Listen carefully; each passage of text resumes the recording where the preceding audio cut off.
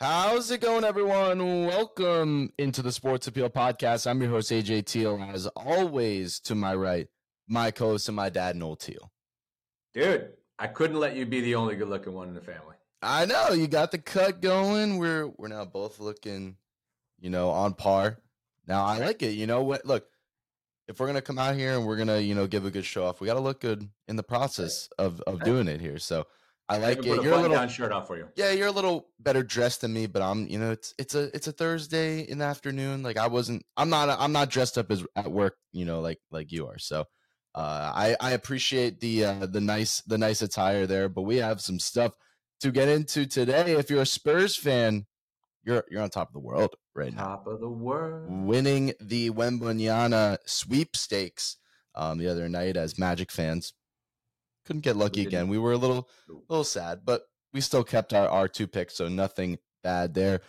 We have to go through now and obviously recap the lottery and how the Spurs came away with that number one pick, and then we'll actually go ahead with NBA Mock Draft 1.0 as we have the order finally set. We'll go through. We'll just do the lottery, so we'll go 1 through 15 there, and give you what we think. It's still about a month away, but we're a little removed now from the good old March Madness, and we've had a chance to watch some of these overseas stars now train a little bit. So we got a good understanding of who we like and who we don't. And now that we have the order, we'll go through and give you what we think each team should do 1 through 15. Also, we had game ones in the Eastern and Western Conference Final that were excellent games. Both of them. I mean, the Heat do it again. The Heat up 1-0. Unreal.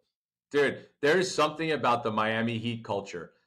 Before we even jump into everything, do you know that 7 of the 12 guys on the Miami Heat were undrafted? It's ridiculous. It's unbelievable. It's one of the craziest stories, and this has been now.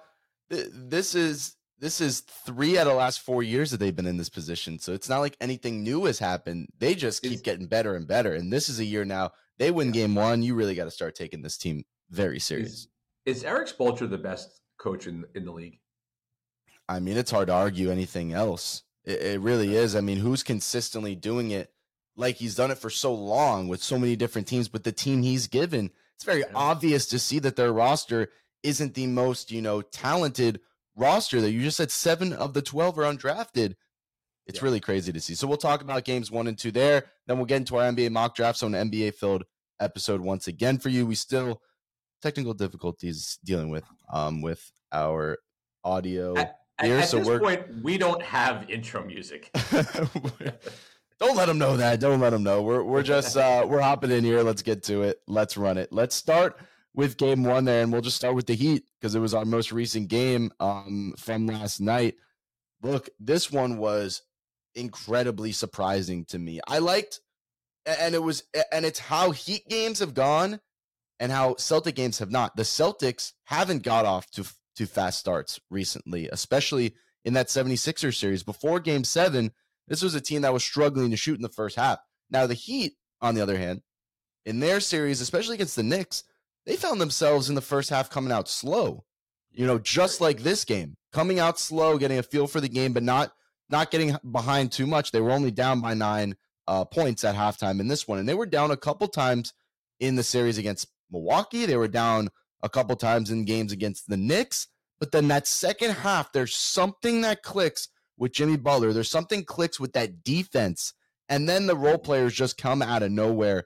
It seems like this was an incredibly impressive win because of the 9-point deficit at half, coming back in 46 points in the third quarter. So offensively, something that's clicked. The absurd part. Unreal job how they figured out something in that the second half. And again, this is where the credit comes in for Eric Spoelstra. Is something is happening in these halftime locker rooms where they're adjusting, making the adjustments. Obviously better than the teams they're playing. And it's really been impressive what the Heat are able to do in these second halves when they're coming back in the games, and how they're closing out games is what's winning and what's gotten them this far in this postseason. But pretty much, when you were watching the game yesterday, at halftime, did you think Miami had a chance?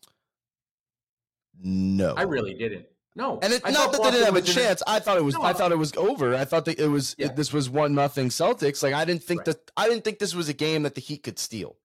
Correct. I felt like Boston was in control. Tatum was playing really well, right? They were getting pretty much a balanced scoring from the team. I felt like that, they were positioned to come out in the second half, put a little more pressure on them, and probably win by somewhere between 10 and 15 points. That's at halftime, that's how I felt.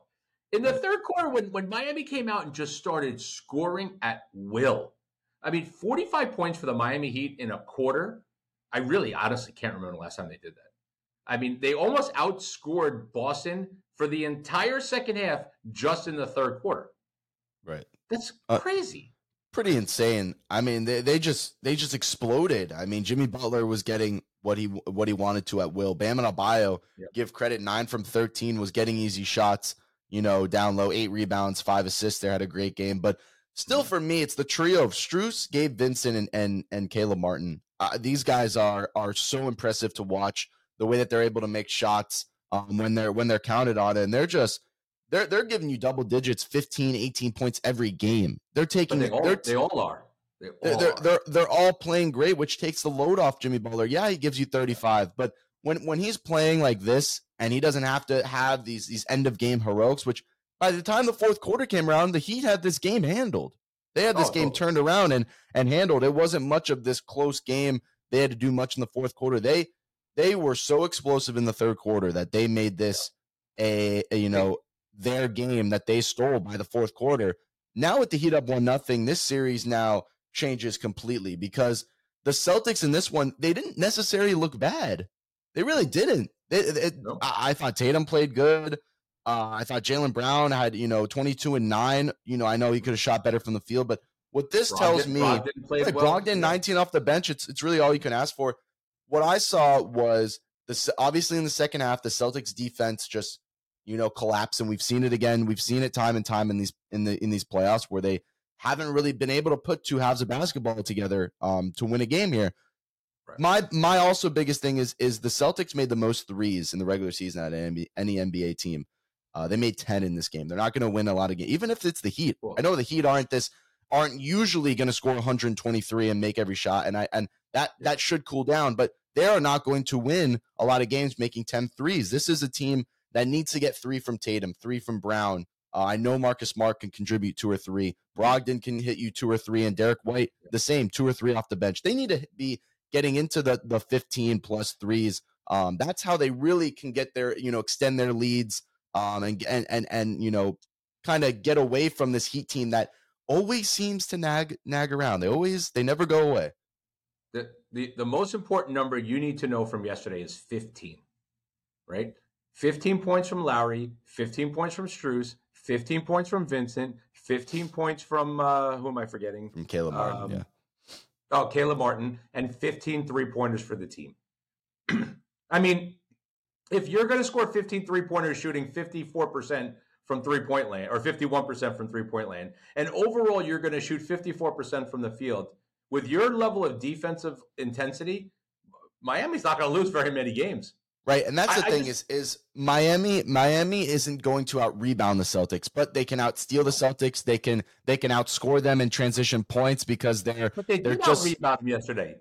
Right, but by one, I'm saying they're not gonna. This isn't like a double out-rebounding kind of matchup, and I'm assuming the Celtics next game will retake that kind of rebounding battle there. But look at the steals, 12-6. They had less turnovers. The Heat. The same amount of blocks, but again, Bam Adebayo has been a force down there. So this team, the Heat, if they can play this well offensively, which is pretty scary because defensively we see how really, the effort is put in on the defensive side of the ball, and that's why we're seeing, them play this well offensively. I would expect the percentages to drop a little. I think this is just one of those games. The Celtics let it get away. There's nothing they could do about it, but the Celtics now have to win game 2 because if they don't, must win. This is going to get ugly quick, and it would be a epic collapse from what we've seen on how it took them to get to this point. I just have one final question on this game. Why do me and you keep I don't know what it's going to take, but we continuously underestimate this team? Well, it's not underestimate. I for one said, and I've had Celtics fans, that I'm seeing saying before game one, obviously this series is going to be, challenging, but it'll be over in 5 or 6, whatever. And I'm sitting here saying, I'm not going to jump on this. I think the Heat are going to win because it's not making entirely sense to me how this team's playing as well as they are. They are overachieving incredibly right now. But by no means did I think this would be a rollover series, that, oh, you got past Philly, welcome to the NBA Finals. Like that's not how this works. They're not here for no reason. Like this Heat team is damn good, and the way they're playing right now is allowing them to overachieve incredibly right now. How long will that last? It could last 3 more games. They could get to a final. They could win this entire thing. But the Celtics are a good enough team to where they can settle down, look at what their mistakes were made, especially defensively. You can't allow 123 points to a team like the Heat. They're not. That's not how the Heat are built to win. No. So and they got to lock in defensively. The only good news is that I told my guy I work with, who's a pretty big bettor, I said, take Miami Heat +8. I was like, you sure? He goes, I really want to bet Boston. I'm like, take Miami +8. It was like the only good thing that I actually did.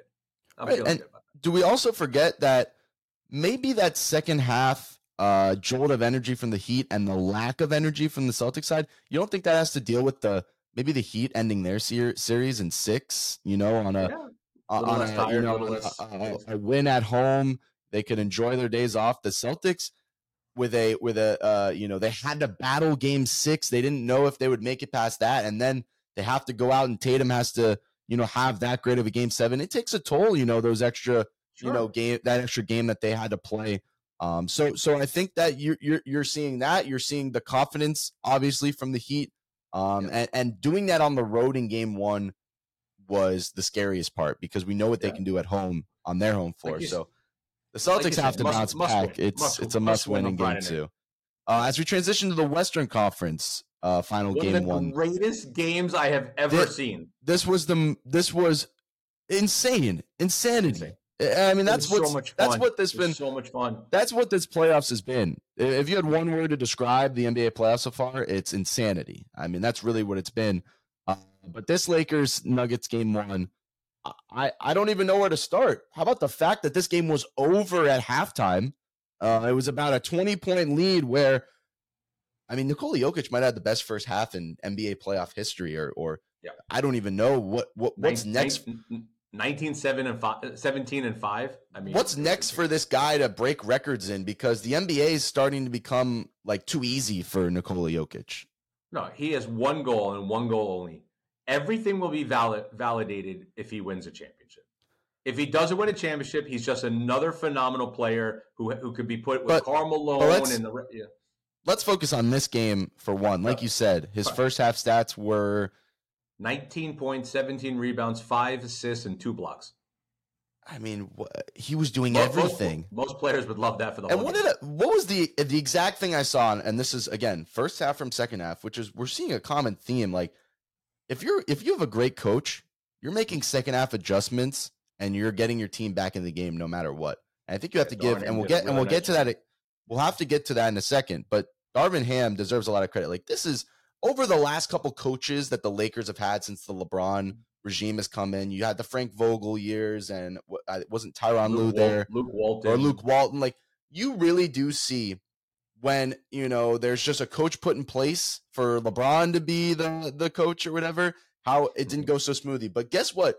You give this team an actual coach with Darvin Ham has become a really good one. That's what makes this Lakers team, combined with finally a good roster, why they're so dangerous. But let me get back to that first half. What I was saying on this episode before game 1 was that what intrigues me about the series is the Nuggets, they get 1 rebound, 1 defensive stop, and they're out. They don't care who's running it. Jokic could be like, if it's Bruce Brown down there, whatever, they believe in all their guys. So you had from the get-go was a miss on one end, Jokic rebound, an insane outlet pass, 1 more, and an easy dunk or an easy layup, and efficient offense for the Nuggets. For the Lakers, on the other hand, it would, if the Nuggets did ever miss, in that first half, it was get the rebound, let's slow it down, let's take time. Like the 2 speeds, that these offenses play at don't match at all. And if the Lakers are able to play a slow game, then that's where I see them getting, a win in the series or 2. But the Nuggets' fast pace is not easy to play in. And if they get out to these, 10, 15, 20-point leads, they usually, and I say usually because it didn't happen in this game, they usually run away with those and don't let that team back. Now, for whatever instance, I don't know how the Lakers battled back in this one, and you have to give credit to Anthony Davis, who took it upon himself as the, opponent of Nikola Jokic and the person that has been, tasked with having to guard him, took it upon himself with saying, if I couldn't stop him, I might as well compete offensively with him. Goes 40, 10, and 3. He gave it all he could. He was really, excellent in that second half. LeBron had 26, and again, Austin Reeves has become the third option on this team, 23 and 8 assists from him as well. It took them, they got it down in the fourth. Yeah. They got it down to 3. They battled all the way back. They couldn't quite get a lead or anything like that. And eventually Jokic said, no, we're not gonna we're not gonna lose this one. But it was impressive, the Nuggets start and how their fast-paced offense is so fun to watch. And then the Lakers, how they battled back, and Anthony Davis, it looks like he's up for the challenge, in this one. He's not just going to let Jokic beat up on him and call it a day. So, I mean, I told you I love Denver from the beginning of this playoffs. I really, truly believe it's the best starting 5 in the league, right? Mm-hmm. I mean, they have such versatility, and when all 5 of them play as good as the 5 played on that night, I mean, you got 19 from, Kadavius Caldwell-Pope. Aaron Gordon played really well on both sides of the thing. Michael Porter Jr. was hitting shots left and right. Jamal Murray is unbelievable. And then you bring Bruce Brown out of nowhere. I mean, the kid is just electric. He's so fast. He's so dynamic. And he was scoring at will, too. It's an amazing team to watch when they got it all going. The adjustment in the second half of putting Hachimura on Jokic it worked. It freed up Anthony Davis to be like the the center in the middle, just sort of like, hey, you get around Hachimura, then you got me behind you. Right. It did work. Here's the thing with works. It works with neutralizing Jokic and allows Anthony Davis to take away another piece of that Denver, lethal offense. But again, what does works with Jokic mean? Stopping him offensively from scoring? Guess what? He figures it out. He gets it to his other guys. He some of these passes just like seeing through his own head, like it was mind-boggling to watch, because that's been the age-old question, is how do you stop a guy that doesn't just hurt you by shooting the ball? If you want to double team him, that's fine. He would love a double team. He's going to get rid of the ball every time. And he was doing it. And that's why, again, I was impressed by how close they came by coming back in this game, and props to Anthony Davis. But I think the only way the Lakers win this series is if Anthony Davis can really channel, defensive player of the year, Anthony Davis, and he's going to have to take on Jokic one-on-one. And I'm not saying he's going to stop him. I'm not saying he's going to do anything to stop how he's playing, but it all it may take is the few key moments, in the third, fourth quarter. It may just take some key stops for the Lakers to steal a couple wins here. But what this told me was that, yes, I understand the Lakers are good and they're not gonna, go away. But the Nuggets, the pace that they play, the way they come out of the gate just firing, and they don't, they don't wait for you. You're gonna have to really speed up to them. The Nuggets can really, go up 2-3 games to nothing in this series. I think they take the second one at home as well. And you don't think that home field advantage, home court advantage, a mile high with the air, the thin air, and the conditioning, it definitely has an effect. It's a huge effect, and it definitely the Denver, when you just watching the game, that atmosphere doesn't seem like a fun place for the other opponent to come in and play. So the Lakers, this was this would have been a game they would love to have somehow came back and stole. The Nuggets didn't let that happen, and I was just impressed by both teams, really. It was an impressive first game. It showed you that this series is going to be great. Yeah. But I really do think if the Nuggets don't miss a step and they play like they did tonight, minus the blowing the 20-25 point lead, I still think this team is all around better than the Lakers. Oh, it definitely is. First of all, the stats were all very similar. I mean, the shooting percentages were similar. The 3-pointers were pretty similar. I mean, everything was pretty much, you couldn't really tell a big difference apart except for one area, and that was rebounding. Yeah. Joker's ability to offensive rebound and get easy putback baskets is something like I've never seen. I mean, I didn't grow up with Bill Walton, and I barely remember Kareem Abdul-Jabbar. He was always, when I grew up in New York, he was out on the West Coast. I saw 3 games a year. Those guys I don't really remember, and certainly not Will Chamberlain before my time. This is, in my generation, just one of the best offensive rebounders I've ever seen, other than maybe Dennis Rodman. Right, and when you have a guy like Anthony Davis guarding you for most of the game, and you're still putting out those production numbers of offensive rebounds, that just tells you how good he's playing, because we forget that Anthony Davis, at one point this season was averaging 18 boards a game as well. So we're talking about him being one of the best, but Jokic is just so good at finding the ball, and whether it's tipping it out or grabbing it and kicking it out, it always seems to be 2 possessions in one for the Nuggets. It's must-see TV. I was so tired that night. I kept your mom kept being go to bed. I'm one eye open, I'm watching the game. I can't. This game is so good. Yeah, you can't. You just it's stuff you can't take your eye off. And then not to mention, we haven't even discussed how I still like the way that LeBron James is playing right now. Yeah. He was good in that game. Oh my God. Okay. Well, one thing about LeBron James, or maybe about just Denver. Am I blind? Am I the only one that sees this? How do you put Jamal Murray on LeBron? I don't know. It is the biggest mismatch in the history of the world. If Aaron Gordon is not on him, and I don't care what you do to rotate and do the kind of things on defense you need to do, but Jamal Murray should never be on LeBron James ever. Nah, yeah, I agree with that. And Aaron Gordon has been backing down my 2-year-old nephew. Aaron Gordon, when he's asked to play that defensive role, has been very good as a one-on-one defensive player. And I still am saying, nah, he's gone a little bit, First of all, he's much thicker than he was when he was on. Got a little Denverified, if you know what I mean. Yes, he's been smoking the ganja for sure. Yeah, I loved young AG with the buzz cut in Orlando. Right, the buzz cut. He was skinny. He was ripped. Now he's thick. He's got tattoos everywhere, and he's got the freaking dreads all over the place. He looks like a completely different human being. And if it's not for him, I still think Austin Reeves is becoming one of my favorites. Now up in the league, just the way he's playing. Big time games, big time moments. Surrounded by the stars of the league. It can't be easy being a second-year player. Coming from a minimal G League role. Playing alongside Anthony Davis and LeBron against Jokic, Michael Porter Jr., Jamal Murray. This is bright lights for a kid like this, and he's just playing excellent ball. He's going to get a lot of money in free agency. I don't know. This is a talk for another time, but I don't know if the Lakers will be able to retain him. Hey, Orlando Magic, we need a 2. We need a guy who can shoot the 3. Throw some money at Austin Reeves. I'd love it. Bring him in if he wants to come to O-Town there. But I guess we'll talk about it on free agency at the in the summer there. But it's time now to get to our NBA mock draft 1.0. We're about 35 days away from the draft here at the end of June.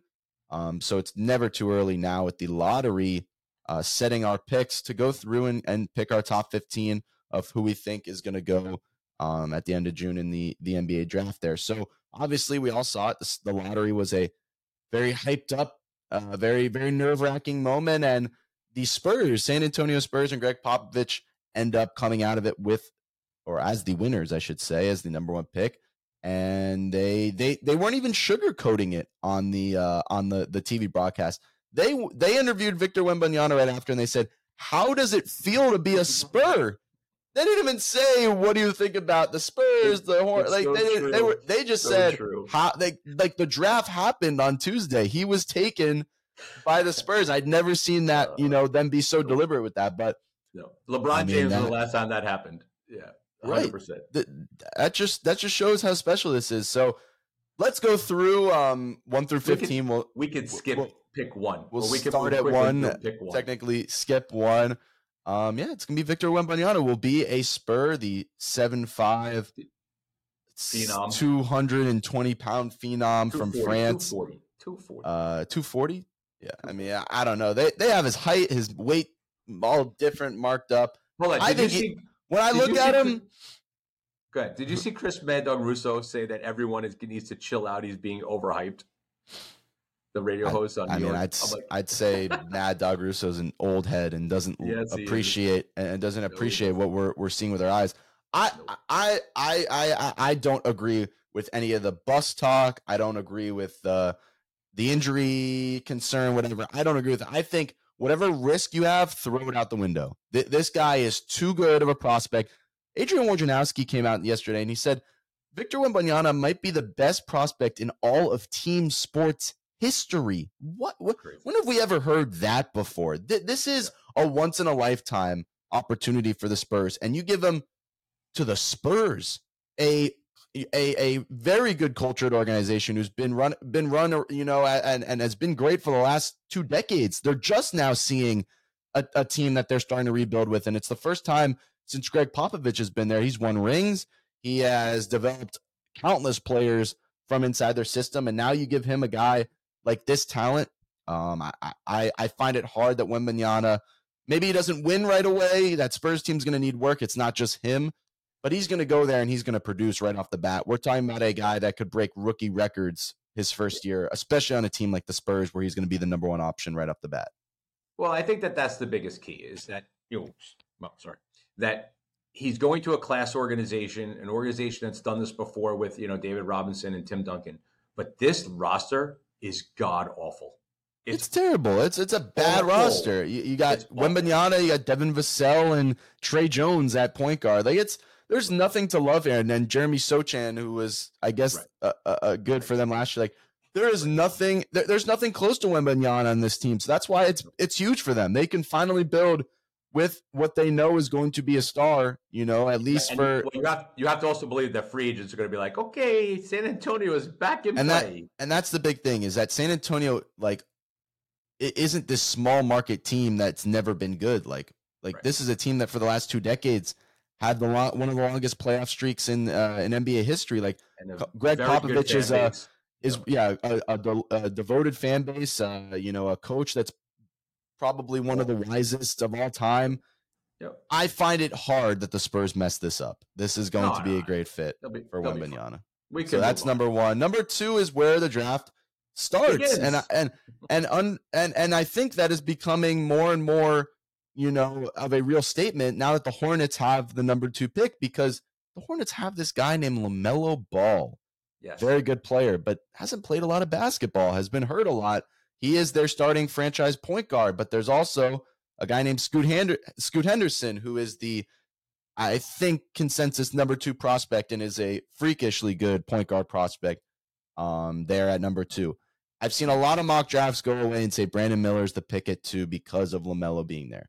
But I think Scoot Henderson is still the right choice for the Hornets at 2.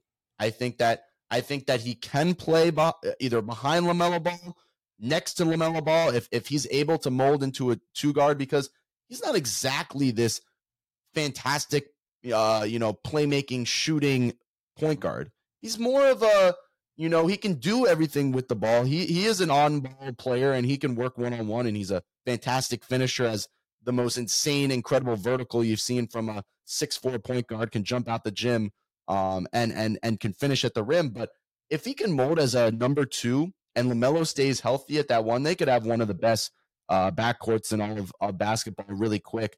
It just all depends on LaMelo staying healthy there. And guess what? Let's say LaMelo, maybe it doesn't fare well for him. You can put Scoot as your franchise point guard and also mold him that way. I think the diversity of having Scoot Henderson and LaMelo Ball as your backcourt is too much fun to think of, and pass up. So I think Brandon Miller's good. I don't think he has quite the ceiling that Scoot Henderson does. Scoot Henderson is really, his closest comparison is John Morant. Take all the off the court, issues off, away from that. He has a very similar play style, has this unbelievable athleticism, and if he could really develop a shot, like John Morant has learned to develop a pretty decent shot over mid-range. His first couple of years, mid-range, we could see a similar play, play style to him. See, I wouldn't take Scoot Henderson here. I love Scoot Henderson. He reminds me of like when Russell Westbrook was in his prime, right? That's And another one too. Yeah, he's a man child. I mean, when you he's look him play, humongous. he's humongous. He's built. He looks like a man. He's what, still 19 years old or whatever. Like he's tremendous upside. But when you have a lineup that has LaMelo Ball, Terry Rozier, and Dennis Smith Jr., and you have no forwards other than Gordon Hayward, Right. like Brandon Miller fits what they need. He does. He does. He fits very well. It's why I understand why the pick is, it has been mocked to them now the last couple of days that we've seen this order come out. And Yep. I get it. I have no problems with Miller, but again, I would take Brandon Miller. Look, he's a sensation. He went to Auburn. He's, like the Southeast loves him. Like, I just think he's a perfect fit. Alabama, not Auburn. Or Alabama, that's fine. Alabama is still Southeast. He just fits really well for the hole that Charlotte has in their lineup. Yeah, can't argue with it. It's going to be him or Scoot at 2. They're going to have to decide. At 3, if they end up keeping the pick, I was happy that they did get a top 3 pick. The Blazers, there's been rumors that they're going to try to move on from that and really try to get, Lillard, someone that's already, been in the league a little while to play next to him. But at 3, they could use it too to get a star player. And that's where I think the Blazers should take Brandon Miller. I think they're right there with the Hornets. They have that star point guard. Lillard's there, LaMelo Ball if he's ever healthy. And I think the Blazers' bigger need, is a wing. And when you look at Scoot, he's the best point guard prospect. Wembanyama's the best big. And Brandon Miller's the best wing prospect. We saw it all year long in Alabama. He has, he's the prototypical Jason Tatum build, Paolo Banchero build, all these 6'9", 6'10", small forward / power forward prospects we've been seeing come, up in the league the last couple of years. He's exactly it. He can shoot the 3 well. He can attack. He has really good athleticism, really good one-on-one player. Also has a little bit of a post game to him as well. So he can do it all. It's just, I think Wembanyama and Scoot Henderson have been talked about for a year now. I think it has a purpose. I think that they have, these incredible ceilings. It's a lot why this, draft reminds me a lot of that, I believe it was the 2021 class with John Moran and Zion, is because those guys we were talking about being the top 2 guys. And then Brandon Miller is the 3rd best player in this draft. He definitely, I don't see him falling past 3. No, he will definitely not fall behind 3. I mean, you're right. If Brandon Miller is not taken by Charlotte, Brandon Miller will be taken by Portland. There's no doubt about it. The problem with my issue, or the way I did it, is with Brandon Miller, if he gets taken by Carolina, it really puts a weird kind of context on Portland because the next 3 best players are all guards, right? Hey, and then that's the problem is, would they take Scoot Henderson, the Blazers? I would figure at that point maybe they'd look to trade out, but we're not really taking trades into consideration here. Like, so I'm not taking trades. Did they pair Scoot Henderson with Damian Lillard? Like, again, I'm not going to disclude it. I said it for LaMelo Ball. That would be one of the best backcourts in the league. Same for Damian Lillard and Scoot Henderson. That would be one of the best backcourts in the league. However, they have. Well, then you can put Anthony Simmons. You can take Anthony Simmons and make him a 6-man. They have Simons. They have. They just drafted. I'm blanking on his name now. Sharp. That they drafted. He was a 2 guard. Shaden Sharp was a guard as well. Like they would have 4 really, like elite level guards there in Portland. You know what Portland really needs? It's not going to happen because they're not going to pick them that early. But Whitmore from Villanova or Jarris Walker from Houston is really what Portland needs if they don't get Brandon Miller. Yeah, this could definitely be a trade down scenario for the Blazers or trade out of a whole. But I don't know. In your scenario, they take Miller. In my scenario, they take Miller. In yours, they would take. Would they take Scoot? You can't not take Scoot at 3 if we're not doing trades. Exactly. I don't think that Scoot Henderson is going to fall farther than that. So I would have to take him. All right. So respect to that. We get to 4. The Rockets did not have much luck there as they fall to 4. That's crazy. This is Thompson territory. You see the Thompson twins of the Ignite League. I believe they desperately need a point guard. Desperately. Right. So here's the thing with the sort of the twins here is that they're similar, but they're not. and you have a Sir, who's more of the wing defender, 3-and-D type of player, and then you have Amen Thompson, who's more of the oversized point guard that we've been seeing the last couple of years as the new type of point guard build. Also a great defender, but has a little shooting trouble. And this is the reason I'm not having the Rockets go point guard here and take Amen Thompson, because they don't need another. You have Jalen Green at the shooting. They don't need another Jalen Green. They don't need another Kevin Porter Jr. What I see in Amen Thompson is exactly those two guards that are athletic, freakishly athletic, great playmakers, but too inconsistent shooting wise. And it's gotten the Rockets into some trouble now because they can't find a consistent offensive, playmaker for them. I, on the other hand, will go with the twin brother. I will go with Sir Thompson at 4. I like Sir. I think he's the better brother. I think when you take his athleticism to his brothers, they're very equal. I think the thing that kind of differentiates them is the size. Is the size. And I think that when you look at, Sir, he's 6'7", 210 traditional wing player that the Rockets desperately need. And they need an OG Anunoby type, a 3-and-D player that can bring them 15, 18 points again, but can also be their best defender, wing defender on their team. And who doesn't need that in the NBA today? Everyone's best player is their wing kind of player, their wing stars. So if you can have someone that can give you, not be your leading scorer, not be your number one offensive weapon, but be, your leader on your team, can be that solidified number 3.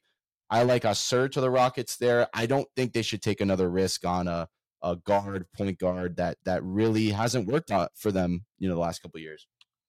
I know. I actually would take him in, and only because I think Kevin Porter Jr. and Ty Washington are just crap, right? I mean, they don't have someone to bring the ball up. I'm not a Kevin Porter fan.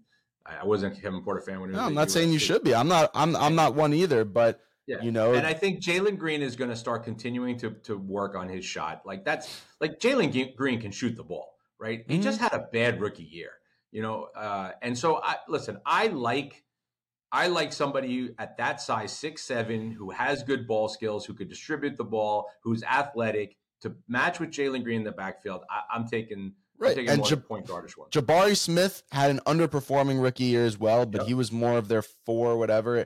He's not exactly a traditional wing either. We saw he didn't really fit there his rookie year. So they need athleticism. That's what this draft offers. I think Sir is the guy to go. You take the other brother and take Amen.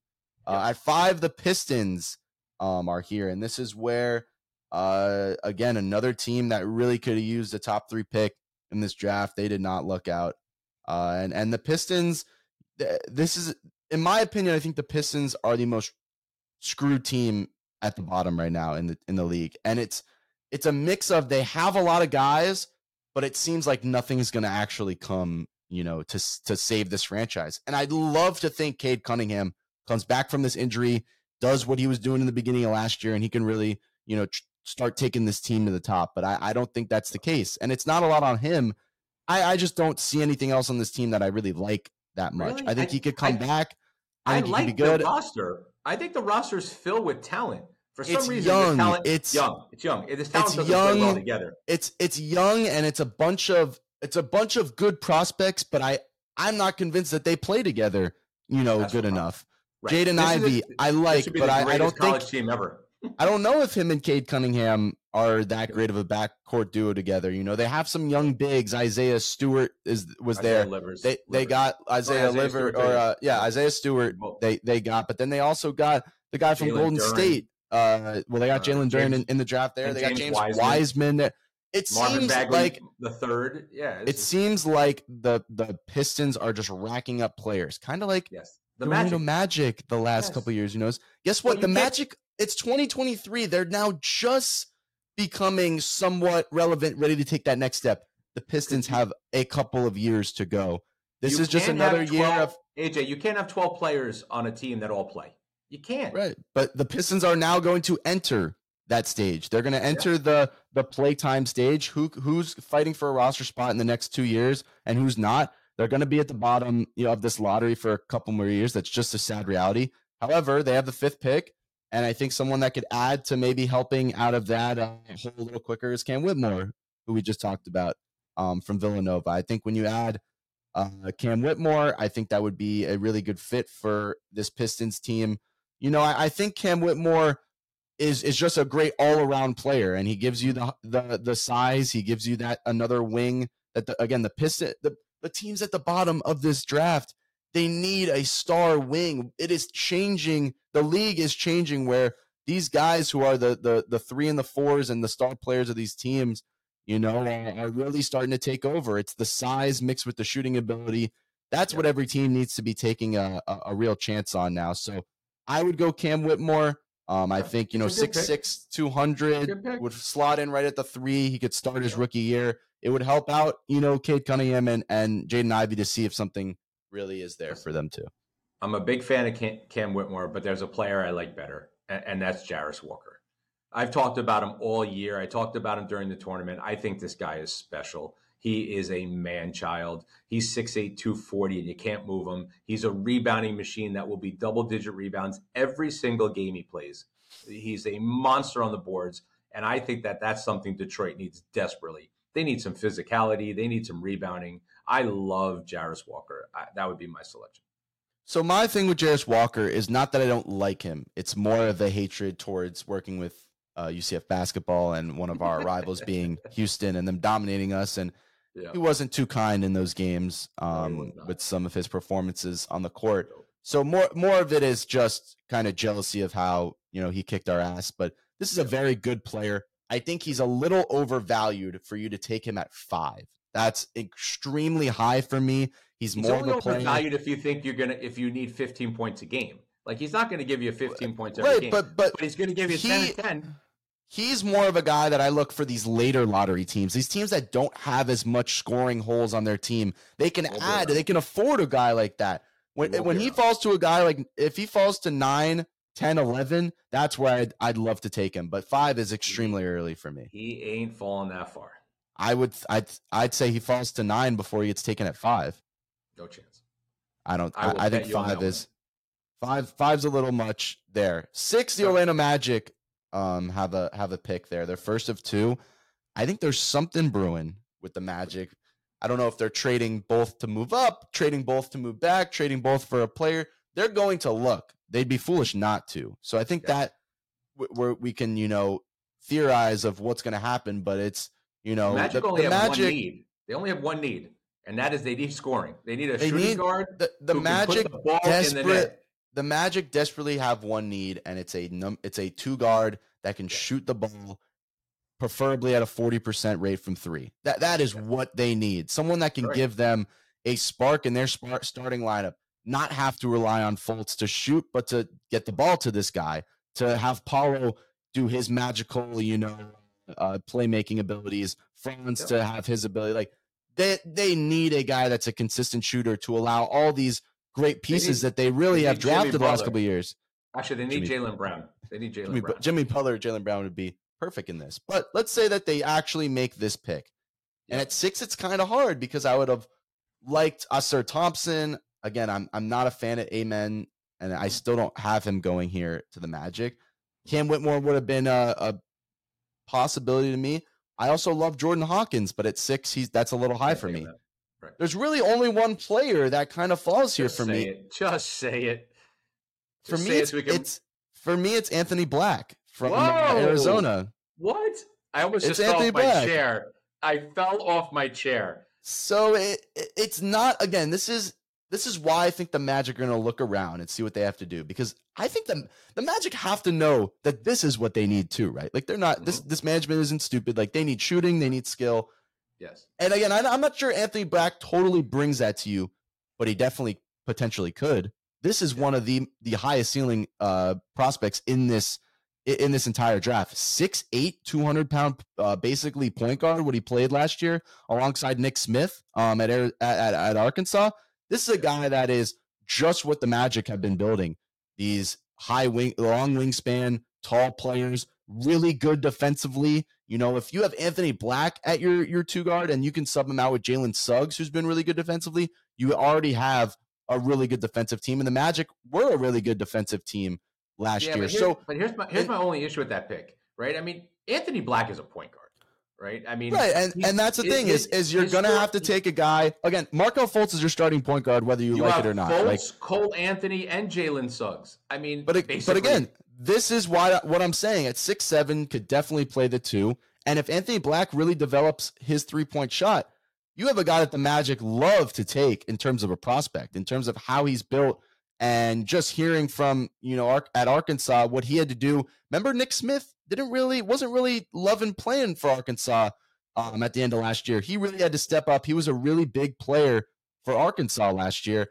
I like the build. He fits into what the starting lineup is, and although he's not, again, this isn't what I would if I had this. If the board fell this way, and it was Anthony Black or look another way of trading or whatever, I would definitely look to trade or get someone else. But this is, at the end of the day, this is the best fit for the Magic as the board falls this way.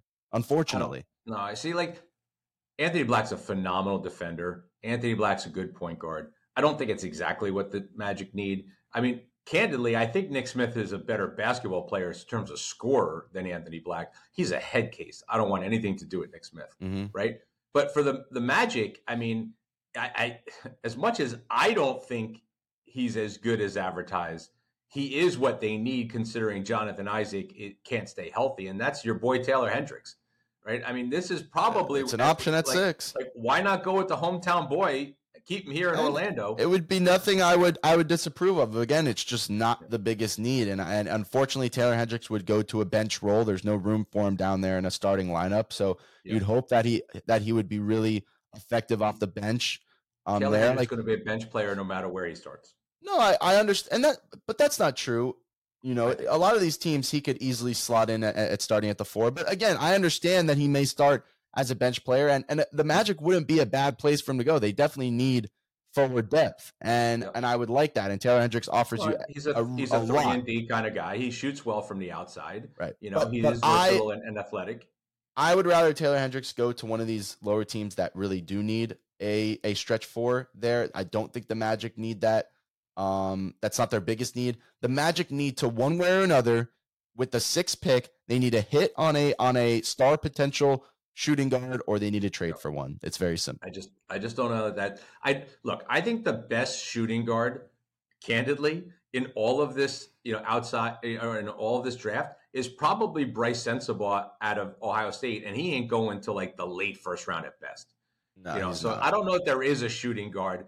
There's a couple of good shooting forwards, small forwards, but there's not a lot of good shooting guards. But again, this is why I look at Anthony Black and I say, is Anthony Black at what he being evaluated as a pure point guard? That whole entire I keep calling them Arkansas team, that was like they started 4 guards. So I think Anthony Black could play the 2. He could play the 3 if he wanted to. Versatility is all the Magic really value at these positions. So it just makes sense to me for this pick. Again, though, the Magic, I'd want them to look for more of a splash, more of a solidified number 2 if they could. Okay. But that's the pick for me.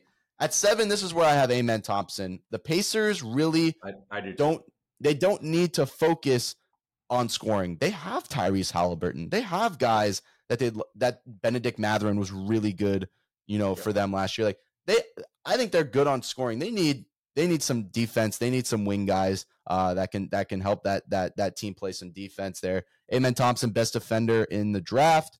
I think it'd be great if he was to fall to them at 7. I couldn't agree more. So that's the Pacer pick for me. Wizards at 8. This is where I have Taylor Hendricks going. Is 8 to the Wizards here. Porzingis, his status is up in the air. He had actually a pretty good season for the Wizards. There, him and Bradley Beal, were a good duo there. I know they have Kyle Kuzma at the 4, but there's uncertainty all around. I think the Wizards, the way they look at it, they're going to have to blow this thing up one way or the other. If it's not this year, it's next year. They couldn't even make the play-in with 3 guys averaging 20 points. So there's no way that they can keep all 3. Beal has made it very clear he doesn't want to be traded, so I think he has the right of way to stay. But I don't believe Porzingis is on this team next year. Maybe if they keep Kuzma, that's fine. But he played more of the 3 this year with Porzingis there anyway. They need a guy, a stretch 4, even an undersized 5. He could definitely play the 5 in the NBA. And Taylor Hendricks is that option. He could offer them 40% from 3. He is extremely efficient, inside, is one of the best rebounders, in this Hendricks draft. might start on Washington. And that's what I'm saying is Taylor Hendricks could come into one of these rosters, especially Washington, if they kind of get rid of some of their forwards there that are becoming a little expensive on their payroll, like replenishing, Kristaps Porzingis with Taylor Hendricks. Obviously, you're not getting a 7'3" unicorn, but you're getting a 6'10" guy that can jump out of the gym. An excellent defender, would definitely be much better defender than Porzingis really ever was for that team. Definitely a better defender than Kuzma. He just gives you that younger version of some of these forwards that they've had, and I think he can really be better than with the bounce, with the 3-point shooting. Yeah. Taylor Hendricks is going to be a great player, hopefully for many years to come in the NBA, and the Wizards would be lucky to get him at 8. See, I already had Taylor Hendricks go off the board. So for me, I think this is between Whitmore and Black, right? I mean, they need both. Right, they could definitely use Cam Whitmore's, overall game at a forward position. But with point guard, with Monte Morris, DeLon Wright, and Kendrick Nunn as your point guards, I could easily see Anthony Black jumping right in there and taking over the starting job. So I would go in either of those directions. I probably would lean towards Whitmore just because I think it's tremendous value at the 8th pick. Right. But if they went with Black, I think it would be a fill too. All right.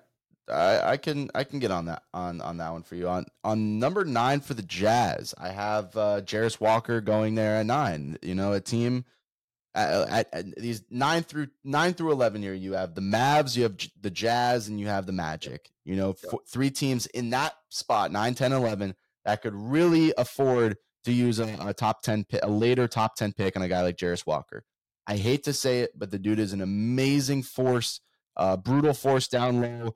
Can get you 10, 12 boards a game. And offensively speaking, I think he gives you more than people give him credit to. I mean, I think he lives in the post. He's going to get offensive, defensive rebounds, and he's become a really good, just glass cleaner of ability to put the ball back in the net. So everyone needs that kind of player, like you said before. The Jazz, I think their roster, they showed last year, they were off to a hot start, and Lauri Markkanen, more of a transitioning to that more wing spot now. They could definitely use a guy that just is their paint protector, as they say. So I have Jarris Walker at 9. So obviously I had Jarris Walker go 5th, so that guy's gone for me. My problem now is they desperately need a center. Oh my God, does this team need a center? I mean, Walker Kessler is not the center of the future. They've got good young players in Colin Sexton and Akbaji and Talon Horton Tucker. You still got Rudy Gay on the team. You got Markkanen. You got Kelly Olynyk. Like, you got good 2, 3, 4. You desperately need a 5, but there's no 5 to pick this high. No, and Walker Kessler was on the all-rookie first team. It's not like you're looking to replace him there. I would, but that's just between you. The rookies weren't that great this year, so making all rookie to me wasn't that big of a to do. Mm-hmm. I think at this point I would probably just take the best player that was still available that could score, and that's probably Kason Wallace of Kentucky. I think he's a phenomenal player. Definitely a guy I can definitely see going out there and doing really well in the NBA. He's very athletic. He's just a dynamic scorer, a guy who could take it to the basket. I like his game. I think that could be something that, look, I mean, Utah's they could use anybody who could put the ball in the net. So give me Wallace around there. Yeah, not a bad one. I'm not a Kason Wallace fan. I don't have him in this top 15. I watched the highlights. He wasn't a familiar name to me. I'm gonna be honest. I watched the highlights. I looked up on him, and I don't know, it didn't do anything for me. He has to improve his 3-point shot, but he's very good as a two-way player. He's going to be all over you. He's nonstop defense. He's got great explosion to the basket. I think I like the guy. All right, 10 for me. The Mavericks. I think the Mavericks are lucky to have this pick. Obviously, they didn't have to give it to the Knicks this year. It'll be the Knicks pick next year for that Porzingis trade. But they have to hit here. If they're not going to trade this pick and they're going to try to build through this draft and keep Kyrie and Luka as their backcourt, they're going to need some help. And I think at this point, if at 10 Grady Dick is still there, you got to take the 100%. You have to take it there. I mean, if you're gonna, because the Magic are going to take him at 11, no doubt. If you're gonna look for someone that I at times I think he's gotten a little overrated. I don't. The thing about Grady Dick is I don't envision him being this star player in the NBA. I don't see the star potential. However, I do see the very good role player potential from Grady Dick. I see the ability. Do you know who Grady Dick is? Who? He's Franz Wagner. Yeah. He's gonna come out there and he's going to be a dynamic 3-point shooter. He's going to. But I don't even think he's Franz Wagner. I don't think he's Franz Wagner. I think Franz Wagner is more athletic. I think he's fast. I think he has a better shot than Grady Dick does. And Grady Dick could, like you said, could work to be a Franz Wagner. That could be his ceiling is that type of player. And that'd be great for the Mavs because that's who they need. They need a wing that can score at all three levels. He shot 40% from three last year and has underrated athleticism. So it's a perfect fit no matter what for the Mavs. My thing is I'm not the biggest Grady Dick fan as, just going to any team, but a team like the Mavs, if they do happen to have Kyrie and Luka Doncic next year, like Grady Dick would be a great fit there. He would obviously be going to a good organization, and they need scoring. They need scoring. Grady Dick could put the ball in the net. So next. At 11, the Magic are back up. I take the player both of us want. I wanted to take him at 6, but apparently he's not going 6. So Jordan Hawkins, I really like at 11. And if the Magic decide to do something else with 6, maybe Taylor Hendricks is actually an option there at 6. Then you want to go get your 2. It could be a little bit of a project, but Jordan Hawkins is one of the most raw, youngest talent in this draft here. So I think Jordan Hawkins all day long. I think this could be one of the steals. We've been saying it for a couple months now, ever since UConn won the whole thing. Like, this guy was on top of his game, whether it was hitting shots, whether it was playing defense. Talk about two-way player. I was just really impressed on his shot making, and that's what I think he can offer to a Magic team that needs, shot making and scoring. I really, and people are gonna just kill me for this. I think he could be the next Dwayne Wade. I know you can't be throwing that around, but I'm telling you, this guy has tremendous upside potential. I love how fast his shot gets off. I love when he gets in the groove. He's money. He's going to be a dynamic 2-guard in this league. And that's the thing you love to see when you talk about Dwayne Wade and just getting that shot off quick and just having the confidence, that'll go down. Like, we saw him get to another level in the tournament, which was really big to see. You always want to see that. As the draft approaches there. OKC at 12. This is where I have Nick Smith going. I think, again, we both acknowledge that Nick Smith is a head case, and there's been coaches coming out that said he's tough to deal with, but that can't distract you from the player that Nick Smith is. He's one of the best guards in this entire draft. There's a reason he's going to go in the lottery. Just a dynamic point guard. If you're looking for someone to start as your backup, point guard, you want to, you put him behind someone that you've had there for a little bit. OKC could be the perfect place for him to be the guy behind Shea, behind what was an all NBA first team caliber point guard. Like, OKC could put Nick Smith back there. They could have a great even better, backcourt depth than they already have. Nick Smith could be a unbelievable player in the NBA. He is so talented. I am very concerned that this guy cannot keep his emotions in check. He's the kind of guy who's like, if he doesn't get his way, he cries and takes his ball home with him. Right. And I don't know if I can handle that. If OKC can handle that, if they have the leadership that can calm that guy down, talent-wise, he is up there in the top 5 guys. He is that good. So I have no problem with Nick Smith being taken here if Oklahoma City thinks they can handle him. Yeah, I agree. 13, 14, 15. We're coming up on an hour here, so I'll get it over here quick. The Raptors, 13. I have them taking Keontae George. The Pelicans at 14. I have taken Chris Murray from Iowa. I think he could sneak up a little too. Chris Murray showed me nothing that Keegan Murray could do. I think they're very similar players. And Keegan Murray was very good for a Kings team that overachieved this year. So Why shouldn't Chris Murray be a lottery pick as well? And the Okay. Hawks, a guy that I think is getting no love. I've honestly seen him going in the second round in some early mock drafts. How about Jet Howard, who was really good on Michigan last year? Arguably their best player. Hunter Dickinson didn't have a great year. And I know, the bloodline is there, which I was surprised that wasn't moving him up alone. But this guy's a really good player. I don't exactly know, where he'd fit in on a Hawks team. Trae Young's their point guard. He played a lot of point guard last year for them over in Michigan. So they have DeJounte Murray. But again, these teams that are picking in the later lottery tend to already have proven stars or proven starters. This is to get a depth guy that, God forbid, Trae Young ever leaves, which that was made a possibility this year. Jet Howard could possibly come in and fill a starting need there. I think he's a very solid player. I still will go back to Bryce Sensabaugh. I think this guy is the best shooter out of all of them. Other than Jordan Hawkins, I think he's the best pure shooter in this draft class.